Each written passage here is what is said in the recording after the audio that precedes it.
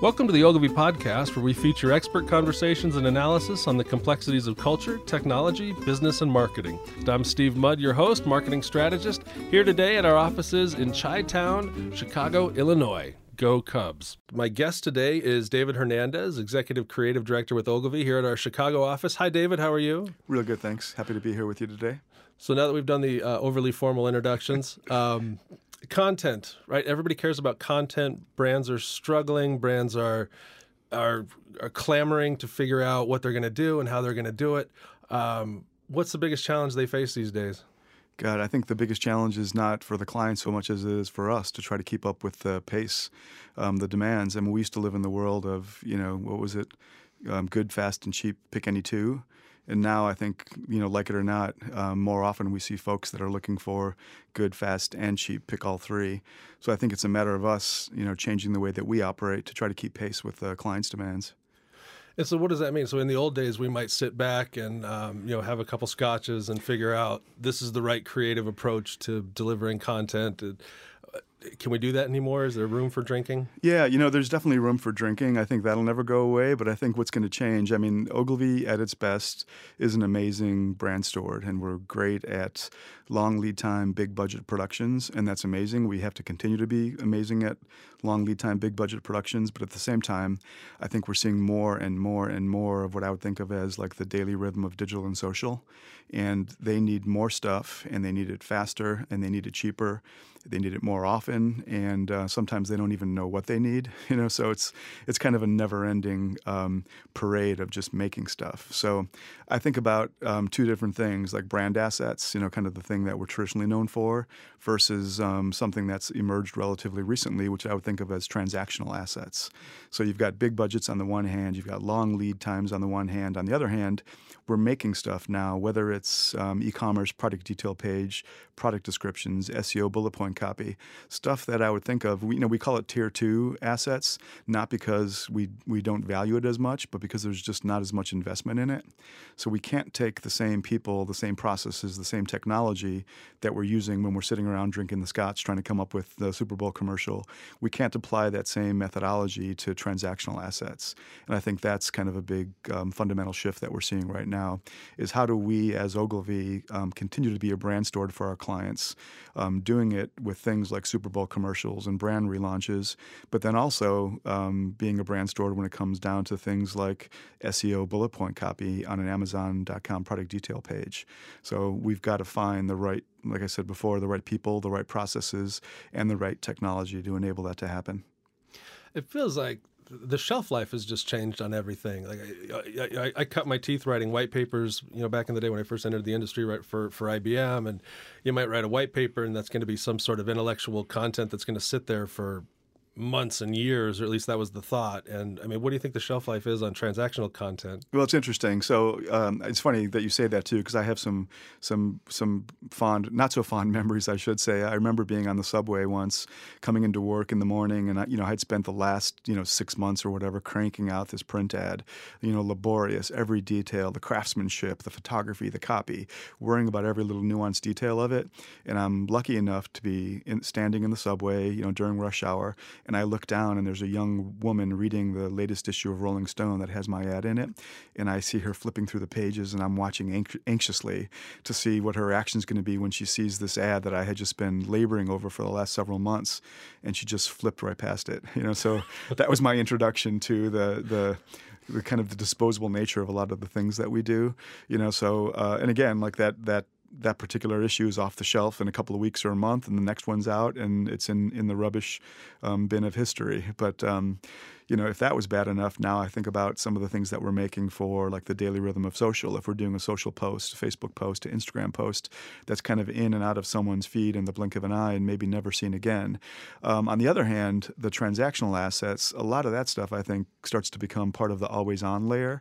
So if you think about the assets that are needed to fuel search, the assets that are needed to always meet the needs of consumers with questions, that's the stuff that doesn't necessarily go away. That's always on. Again, not that it's as gratifying, not that there's as much craftsmanship that goes into it, but actually that stuff, the transactional assets, tend to have a longer shelf life than the average Facebook post and the average print ad for that matter.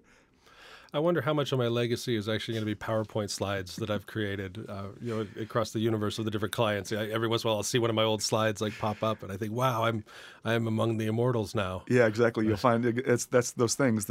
You might be speaking at a random conference, and then you don't realize that the PowerPoint presentation that you just gave is showing up on SlideShare, and it's going to now remain in eternity in the cloud on SlideShare. So people generations from now will go back and look at some content marketing PowerPoint that you gave at South by Southwest in 2015, or not.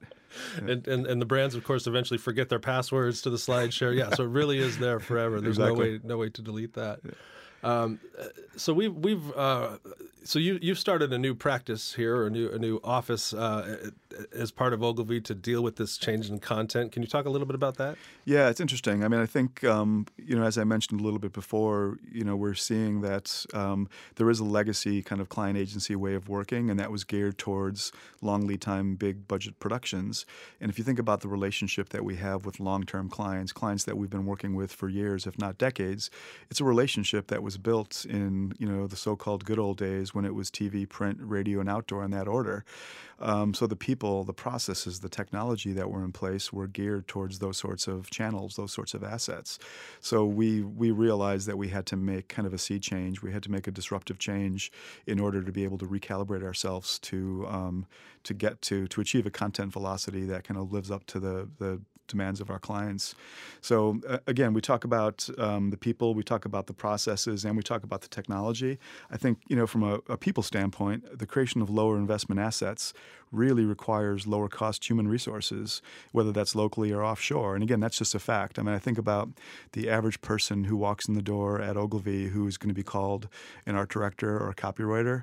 Just the nature of our business, the nature of the creative esteem of Ogilvy, the nature of the salary rates for those types of roles. If we have those people cranking out product descriptions or mobile ready hero images of a home cleaning product or something like that, it's just not fundamentally the best use of their time. So again, we have to look at the people that we're putting against those problems. From a process standpoint, this what we call tier 2 content, it really can't be burdened by legacy client agency processes. The demands for more content more efficiently means we have to fundamentally change how these work streams move through the system. And then I think finally, and this is obvious, but from a technology standpoint, the degree of velocity and efficiency we need, that can only be realized through the right tools. So without getting into too much detail, we're leaning on the WPP Adobe Alliance to help us kind of configure the right solution to meet our unique needs for e-commerce PDP asset production. And then ultimately, we envision extending this new model into other forms of low investment assets like dynamic OLA, for example. So, I mean, David Ogilvy is, famously a copywriter by trade, at least at some level. Would David Ogilvy fit in that world? Yeah, definitely. I think it's interesting. I mean, the culture of constantly testing and learning and optimizing was something that he was very fond of. I mean, he was a direct marketer at heart.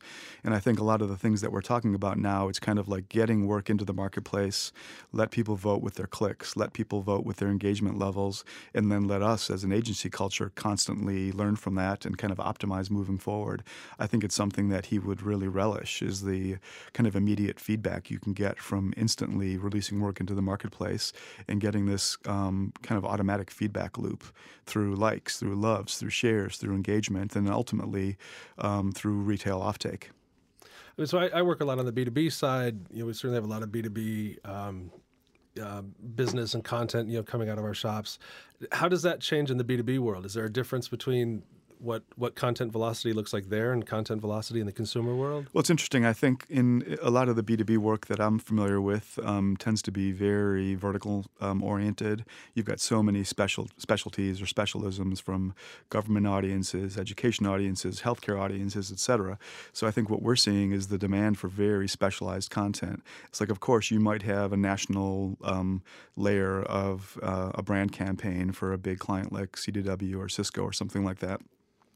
On the other hand, we've got to deal with really hyper-specialized searches that are out there that are, real people with real technology needs looking for solutions. And if our technology clients, our B2B clients, don't have content out there to fuel that demand, they're not going to be able to play. So I think it is interesting. We are seeing ourselves having to do, again, for those sorts of clients, yes, we're still doing, massive campaigns that are going to run on national television during the PGA or during NCAA basketball. At the same time, we've got to create lower investment content that's going to be very specialty oriented, whether it's around network security, whether it's around the cloud, et cetera. We'll sometimes see ourselves creating assets. We'll go back in and look a year later and maybe see that it only has 100, 200, 1,000, 2,000 views.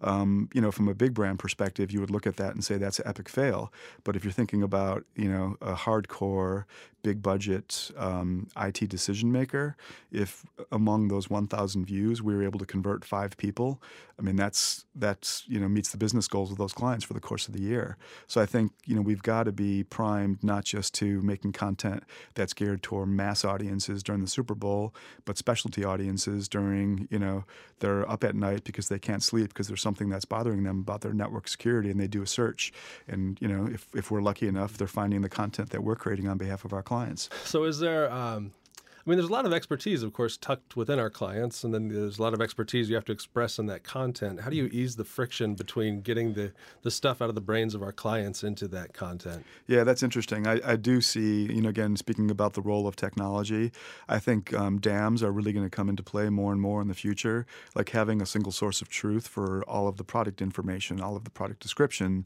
all of the reasons to believe, all of the claims, et cetera. One of the things that we're finding right now when we're creating kind of transactional assets, transactional content, we spend probably half of our time not making stuff, but trying to source the expert content that we need from the clients. And sometimes that information is spread all over the world, and it's not even in asset management systems. It's just in someone's inbox somewhere in someone's file cabinet. So, we definitely need to get to the point where between agencies and clients, we all have access to, single dashboards that give us a single source of truth, a single view into everything and anything we need to know about their business, and we're just not there yet. I mean, the technology exists, but the systemic kind of enterprise-wide changes haven't been effected yet to make that a reality. Yeah, I think people definitely spend a lot of time holding on to that intellectual property, and that they don't. They're not always. They don't always understand the value of sharing it. They don't necessarily see the gold nuggets that are hiding in their piles of coal. That's probably a bad analogy there. No, but the diamond's hidden in the coal. But yeah. I know exactly what you mean. Yeah, and I think it's a matter of us, kind of our studios, our kind of content factory models being able to tap into all those assets. So we're spending less time, hunting for the resources and more time assembling and distributing the resources. So how do we balance then the challenge of HR, right? This new person this new content creator who has to be an expert or who has to at least be able to articulate at a level of short expertise about these topics, but who maybe isn't, hasn't been around for 100 years in the field and knows everything about cloud security. How do you bridge that gap? I mean, one of the things that we're doing is hiring people who are very kind of bespoke to the task at hand, new roles, new titles.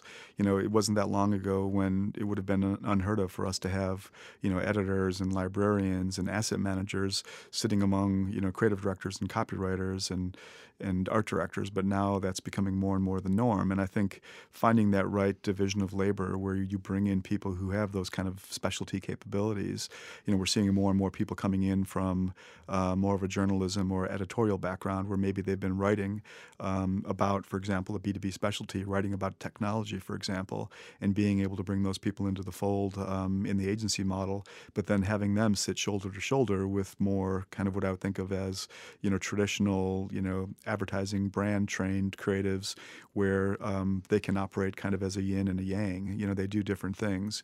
We're always looking for Swiss Army knives. We're always looking for people who can do more things, but we also have to appreciate the need once in a while for specialization. And I think that comes into play, especially in the realms of B2B, where we definitely need people who have vertical expertise.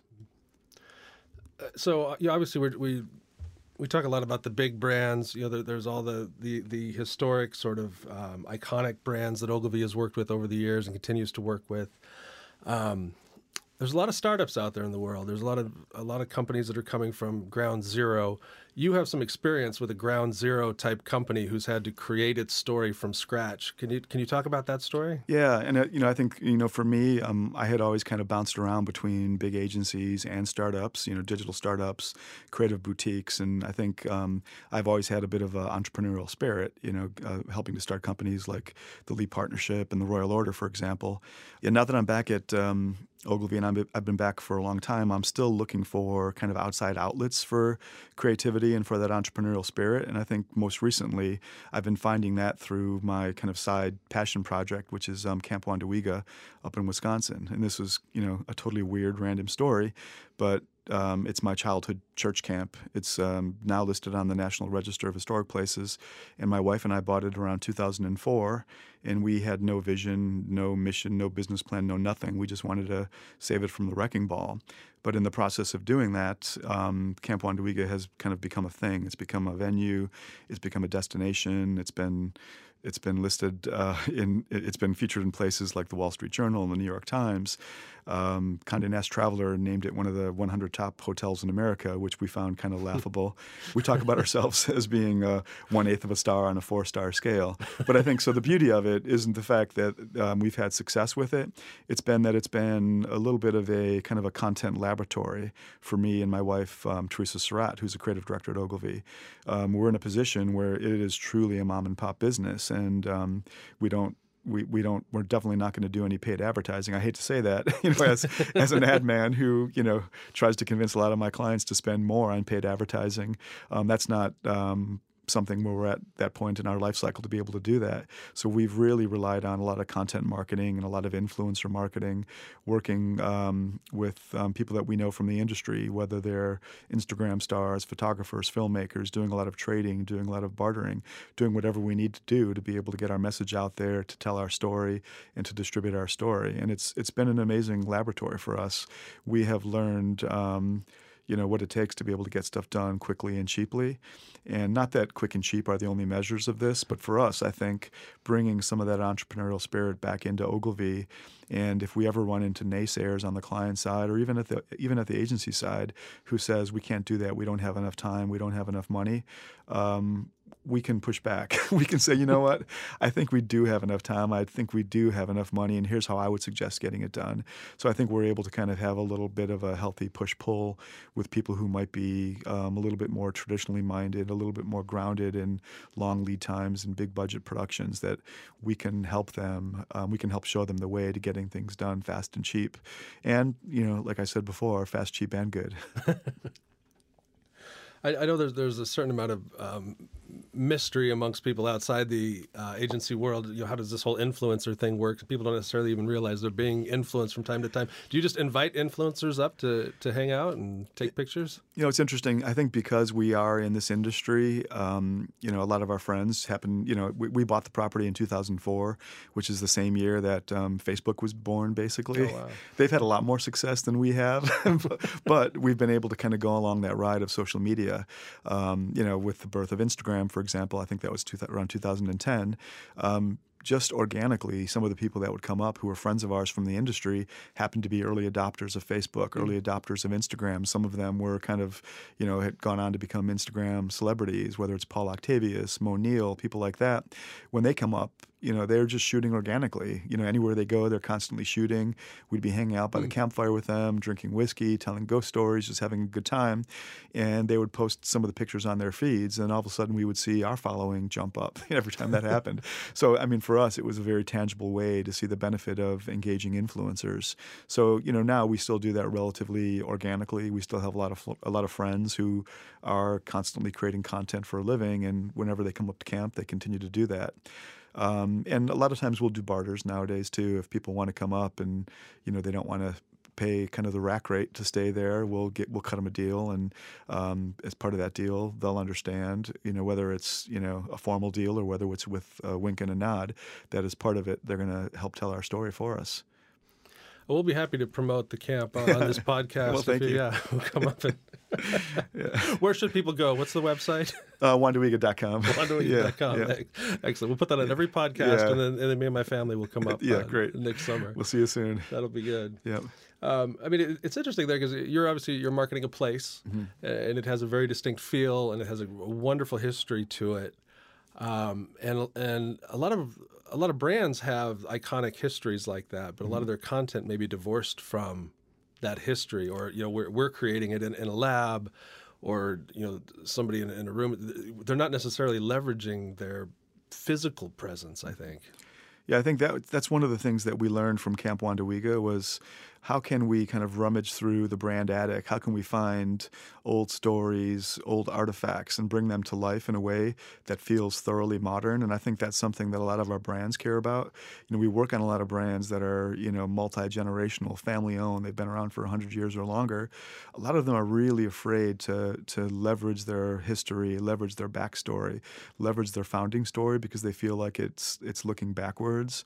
And I think we can help them do that in a way where they can understand that their history is a foundation to build on, or it's a springboard into the future. So, you can tell those stories in a way that creates a level of authenticity, a level of genuineness, and gives those brands a level of credibility that, quite frankly, some of their more Johnny-come-lately, disruptive newcomer competition just doesn't have that same story value. And that's perhaps the other side of training this next generation of creatives to not just have the expertise and the skills to create, but also have an appreciation, I think, of that authenticity. Yeah, definitely. I think we're living in an era right now where you've got kind of a new generation of ad people, the iPhone generation who can create content instantly. We used to talk about being fast meant creating content this morning to distribute tonight. Now we're talking about creating content like right now during this podcast to post during this podcast, and that's great. So, but agility only goes so far. And I think we try to foster an environment at Ogilvy where the generation of craftsmen and craftswomen, the people who've been around a little bit longer, the people who truly understand the art and the craft of narrative storytelling and long-form writing and, the art and the craft and the beauty of filmmaking. Like there's a power to that will never go away. And if we can help kind of bridge that wisdom with the new generation, the kids whose only phone will ever be an iPhone, I think if we can bring those two things together in a way that other folks are struggling to, we at Ogilvy can provide kind of the best of both worlds. So what does the future look like for Wandawiga and for content, for Ogilvy? What do you see out there? It's interesting. So one of the things that I'm kind of geeked about right now, and this is something that we're exploring for Ogilvy, we're trying to stand up a pilot, is leveraging technology, things like artificial intelligence and NLG, or natural language generation, to basically be able to take kind of some of the menial tasks, some of the really low-level tasks like product descriptions and SEO bullet point copy, to get that stuff out of the hands of the copywriters. And again, the point of that isn't to eliminate the roles of the copywriters to replace them with robots. It's to be able to free them up to spend more of their time focusing on the bigger picture problem solving, so that, under the cover of darkness in the middle of the night, we're filling out CSVs and we're filling out spreadsheets and we're entering keywords and we're entering product RTBs into a spreadsheet and we're hitting, the go button. And when we come back in the morning, we've got thousands of lines of product descriptions that have been written that can now be reviewed by editors and proofreaders, and then ultimately, scanned at some point by, the brand copywriters, just to make sure it feels like it's in the brand voice, and kind of training the machines to be able to get better and better to the nuances of each of our brands. So I'm fascinated about like a future where we are truly trying to leverage technology to take the parts of our job that we just don't need human intervention to do. If you think about a lot of the menial tasks from production design, finding the right image, sizing that image, cropping the image, dealing with the rights and the usage of that image, all of that stuff is going to be automated in the future. And again, it's not about replacing jobs. It's about allowing, the talented people, the more highly paid people of Ogilvy, to be able to truly help solve bigger picture client problems more of the time, rather than being distracted by some of the tactical things that we currently have to do. It's always an interesting balance. How much time do you spend doing those tasks versus actually creating, actually using the brain power, versus actually sitting in pointless meetings? Yeah, no, exactly. Well, now we'll have more time to sit in pointless meetings because we'll know that while we're doing that, the robots will be writing our copy for us. That sounds like a great plan. I look forward to the future. Yep. David, thank you so much for coming in. We really appreciate you being on the Ogilvy podcast today. My pleasure. Great to join you today. OneDewiga.com. That's right. Check it out. Yeah, Ogilvy.com first and foremost. Ogilvy.com, yeah, right. And then OneDewiga.com. You'll find the link hidden. Maybe not. I don't know if it's actually on Exactly. there. We'll see who listens. Thank you so much. Yeah, my pleasure. Thanks for listening to the Ogilvy podcast. Ogilvy is a creative network making brands matter across 132 offices in 83 countries. I'm Steve Mudd, marketing strategist. Join us next time when we speak with Sharita Lucas, the Director of Digital Content Delivery for Ogilvy, about how agility and diversity are helping deliver content at the speed of digital.